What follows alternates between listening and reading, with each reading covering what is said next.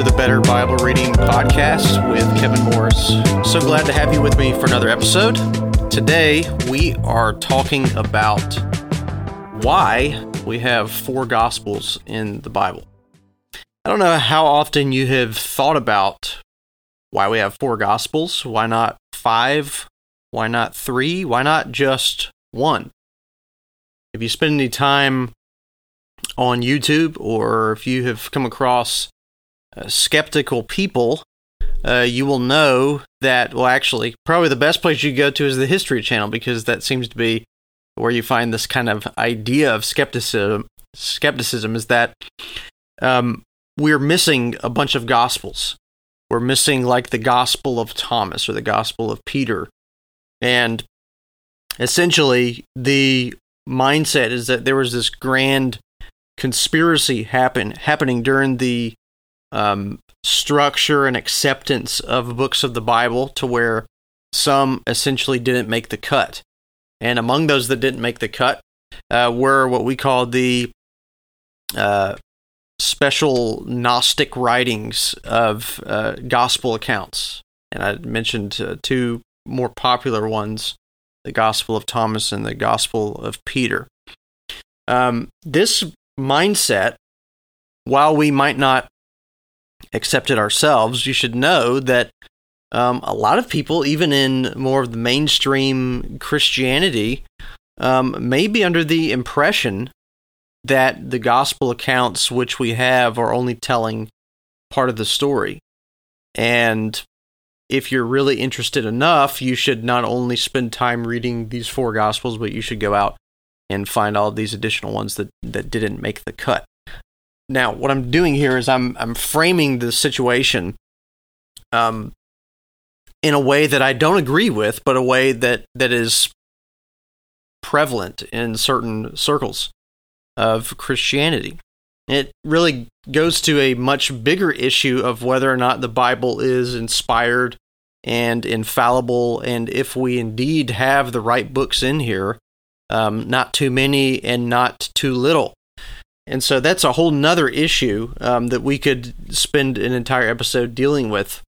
But I wanted to bring up this issue because probably the best way that we can go forward for understanding why we have four Gospels, why we have the four Gospels that we do have, Matthew, Mark, Luke, and John, that we can understand why we have them by addressing issues that frame this whole idea in a bad way.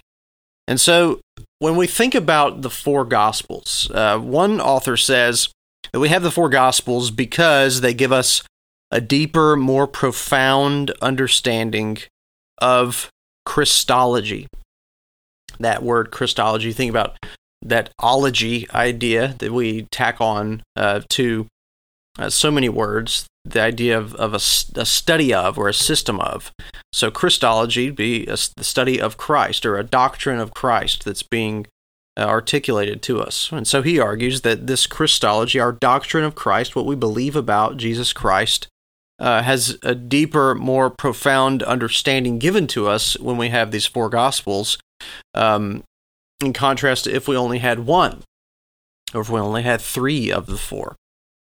And this is an important way of really dealing with issues that really shouldn't be at the forefront of our minds when it comes to the gospel. Because if we think about the purpose that God has for giving us Matthew, for giving us Mark, for giving us Luke, and for giving us John, we think about God's purpose in that as communicating to us a rich, full-orbed doctrine of Christ, then we don't have to deal with a whole bunch of issues as to this information is not in this one gives more information than this one leaves out this miracle, this one mentions another miracle, or it, insert whatever kind of question that you might have there.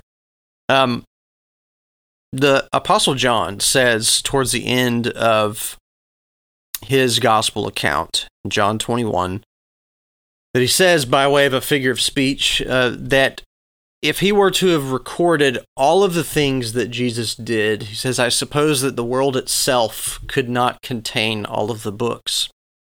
And so what John argues, a chapter prior to that, is he says, here's why I wrote this gospel. Because I'm not trying to give an exhaustive account of everything that I saw Jesus do, or everything that people talked about him doing. Instead, this is John 20:31, he says that these things are written so that you may believe that Jesus is the Christ, the Son of God, and that by believing you might have life in his name. So, he has a salvific purpose. He wants us to understand who Christ is, and the material that he gives to us in the Gospel of John is to present that argument, to present that claim of who Jesus is and what the effect of Jesus as the Christ, the Son of God, what effect that has as we believe. As we believe, we have eternal life in him, believing who he is and being in agreement with the claims that John is making to us in the gospel. Now, what this does is it shifts the conversation immediately. If we are to take John at his word, and if we are to assume that this kind of mindset is also there in Matthew, Mark, and Luke, then it automatically shifts the conversation away from this idea of a competition between the four Gospels. Like which one has the best information, which one has the most profound healings recorded, which one is the longest, which one is the most comprehensive, which one is the most concise, right? These are certainly things that we could use to characterize the Gospels, but they're never meant to be pitted against each other.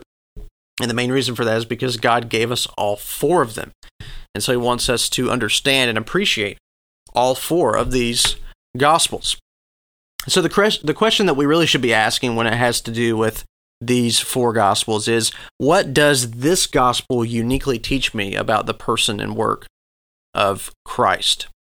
Okay, so that is probably one of the most important things that we could be asking, because when we ask that, we're immediately shedding away the notion of competition or rivalry between them, and we are really poised to take great advantage of the content that's presented to us in all four Gospels.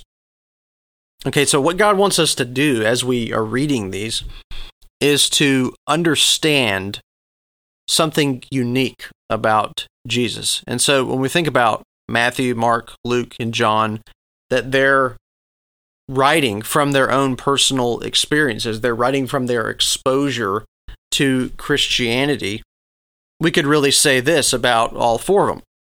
We could say that Matthew is redeemed from his vocational betrayal of Israel to Rome, because remember, he's a tax collector. He's seen as an enemy to his fellow Israelites, because as he's working for the government, so he's a government worker here, a tax collector for Rome, he is an outcast.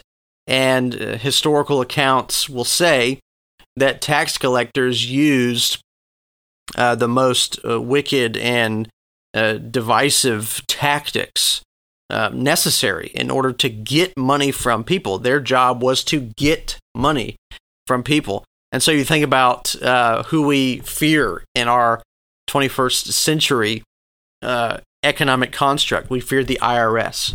Matthew is an IRS agent, if you will. And so he's not very popular, and nobody that we know would want to brag to us about the fact that they work for the IRS, because it's not necessarily a popular place to be. But Jesus redeems him from that. Jesus calls him to follow after him, and he leaves that profession behind, that he's redeemed from this betrayal of his people, as it were. And so what he does is he focuses a lot on Jesus' redemptive motif to the Jews. And he also focuses a lot on the passages where Jesus rebukes the hypocritical self-righteous. Think about how Jesus deals with the Pharisees. Think about the woe unto you passages that you see uniquely in Matthew. You don't see them in the other biblical accounts. As I'm thinking especially of Matthew chapter 23, which is a unique instance that you only see in the Gospel of Matthew, where Jesus is just laying it on to the Pharisees and calling them hypocrites. He sees them basically as the true tax collectors, because while Matthew worked for Rome and was an outcast to his people, those who were still held in high esteem were the scribes and the Pharisees. They were in the positions of prestige. And Jesus basically turns that against them and saying, you're not in a place of prestige. You're the greatest hypocrites and evildoers there are, because you're so self-righteous and you oppress the people. And that spoke to Matthew because it was so much of the kind of dynamic that he was in as a tax collector before Jesus redeemed him. We skip to Mark. What does Mark tell us about Jesus explicitly? Well, Mark is a sidekick of the Apostle Peter by all historical accounts. And so who do we see prevalent in the Gospel of Mark? Peter.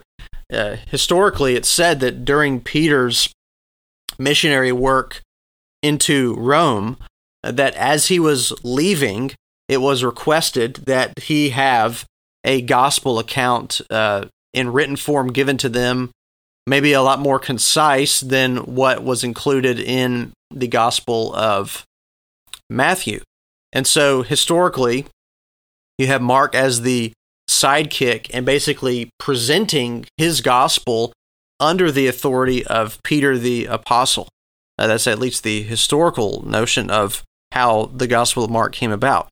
And so you see in the content that Peter is regularly present in the events. And it's interesting that though he's regularly present, the emphasis is placed on his failures, not his victories.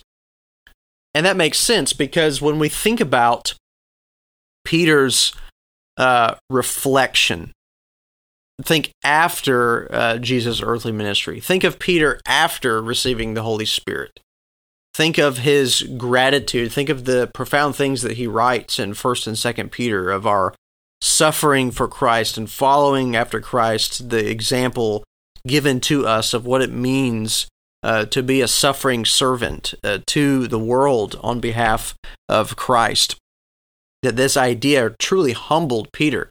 And so he wants us to understand how not to do things. He wants us to understand and learn from his past mistakes. So it makes sense that he would see to it that the content given in the Gospel of Mark paints a realistic view of Peter rather than a heroic view. And certainly Roman Catholicism has to do something with that, because Peter, as the so-called Pope, doesn't look too great in the Gospel of Mark. And if in fact it was written under the authority and from the recollection of Peter, who was an eyewitness of all the events, you have to ask the question, why in the world would he want to present himself in that way if he is this Pope that Roman Catholicism says? But that's another story for another time. Luke, we get to the Gospel of Luke. Luke is the sidekick of the Apostle Paul. So Mark, the sidekick of the Apostle Peter, Luke, the sidekick of the Apostle Paul. I'm using superhero terms here, sidekick, and just take that with a grain of salt. It's the best way I know to describe it. And so Paul's missionary efforts, you think about what you see in the book of Acts, which is a companion book to the Gospel of Luke. Luke writes essentially a 2-volume set, his Gospel and then the Acts of the Apostles. They should be read together, and you can see the flow of the two arguments. But Paul is the standard bearer of world missions, of world evangelism, of going to the ends of the earth, traveling thousands of miles, getting the gospel out. And Paul actually reflects on this in his letters, I think Colossians, I'm thinking of specifically here, that the effort of the gospel going out has essentially reached all of the known world, all of the Roman Empire, at least, at the time of his life. And so what do you see in the Gospel of Luke? Well, you see the global redemption of Jesus presented, that he's the Savior not only of the Jews, but the Savior of the world. And this is true to Luke's own experience of the gospel, because Luke is right alongside Paul on these missionary crusades. of going to indigenous peoples, of going to the noble, of going to the outcasts, and seeing Jesus Christ's work of salvation really continue to expand all across people groups and places. And so Luke really wants to emphasize in his gospel that Jesus is the Savior of the world. And there's this global dynamic to the gospel. And then finally, we have John. John is exposed to the exalted Christ when we read the book of Revelation. John is essentially banished and spending his time as a prisoner, as suffering for his faith in Jesus Christ. And he's exposed to Jesus in this vision. And he sees this glorified Christ and falls down as though dead. Now, this is in the book of Revelation, not the Gospel of John. But John has this heavenly view of Jesus. He has this profound interaction that the one whom we would look at in his glory and fall down as though no life were left in us because of the vision of his glory, the vision of his holiness, just like Isaiah, who sees the vision of God's glory in Isaiah 6 and falls down as though dead, just like the parents of Samson and so on and so forth. Throughout the Bible, when an appearance of God happens, that they fall down, they don't know what to do. Moses, exposed to the glory of God. The same thing again and again, this pattern of just being awestruck by who God is, that John interacts with that heavenly view of Jesus, along with the fact that he came to us in the incarnation. He comes to us in the flesh. And John says that this word became flesh. You read the prologue to his gospel. You read John chapter 1, verse 1, and read those first 18 verses or so, and you see how caught up John is with this glorified Christ. Well, this makes sense because what John is doing here, the idea is that John writes his gospel account basically decades after we have Matthew, Mark, and Luke historically. And John writes his account somewhat to help with the false teachings that were starting to circulate. False teachings such as, well, Jesus was just a heavenly phantom, as it were. If you've seen the new Star Wars trilogy, I'm not asking if you like it because that's a huge debate. But if you've seen it, and you've seen episode 7? No, episode 8, where Luke fights Kylo Ren, but he actually isn't fighting Kylo Ren because it's this force projection. He's just kind of a phantom. He's a hologram almost. That's what Jesus is like. He's not actually a real person. He just seems to be. And so what you have during the end of John's life is this false teaching that the incarnation is not true, or that Jesus wasn't really man. Yes, he was God, but he wasn't really man. And so John is arguing throughout his gospel both for the humanity and the divinity of Jesus. And once you understand that argument, you can see it all over the place in the gospel. And John wants to maintain this historic doctrine of the incarnation. He wants to maintain it because he sees the gospel itself as being at stake. If we cast aside this view that Jesus is truly God, but truly man as well. And so when we see these four Gospels kind of with that certain Christological framework, then we understand that Gospels are not biographies or autobiographies. They're not history books. Now, listen, because I don't mean to say the Gospels are not historically accurate, or the Gospels are not biographical to the authors. But what I'm saying is the Gospels are not following the norms of what you would see in a biography or in a historical treatment of a certain time frame. And because of that, the Gospels are not and never pretend to be strictly chronological from beginning to end. This is why sometimes the events don't match up exactly between the Gospels. This is why sometimes Luke will provide more information about something than what you see in Matthew or Mark.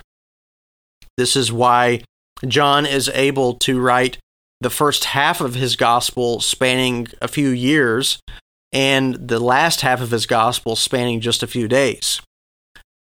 There's no certain rule that these writers are trying to follow in terms of chronological or an exhaustive amount of details. Instead, their purpose is Christological, or we might say thematic in nature. And these themes that they're giving to us are not contradictory. These certain angles of the diamond of the glory of Christ that they're showing us are meant to be supplemental to one another. They're certainly the idea when Luke writes his gospel account to Theophilus, presumably he knows about Matthew or he knows about Mark, but he's writing with a specific aim to Theophilus. You read the prologue to the Gospel of Luke or to the book of Acts, and you can see that he has a certain aim, a certain argument that he's trying to give with a historical tradition already founded.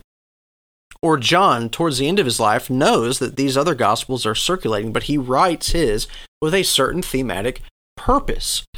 We can make this argument again and again, but the point is, we should never see these gospel accounts as needing to be pitted against one another.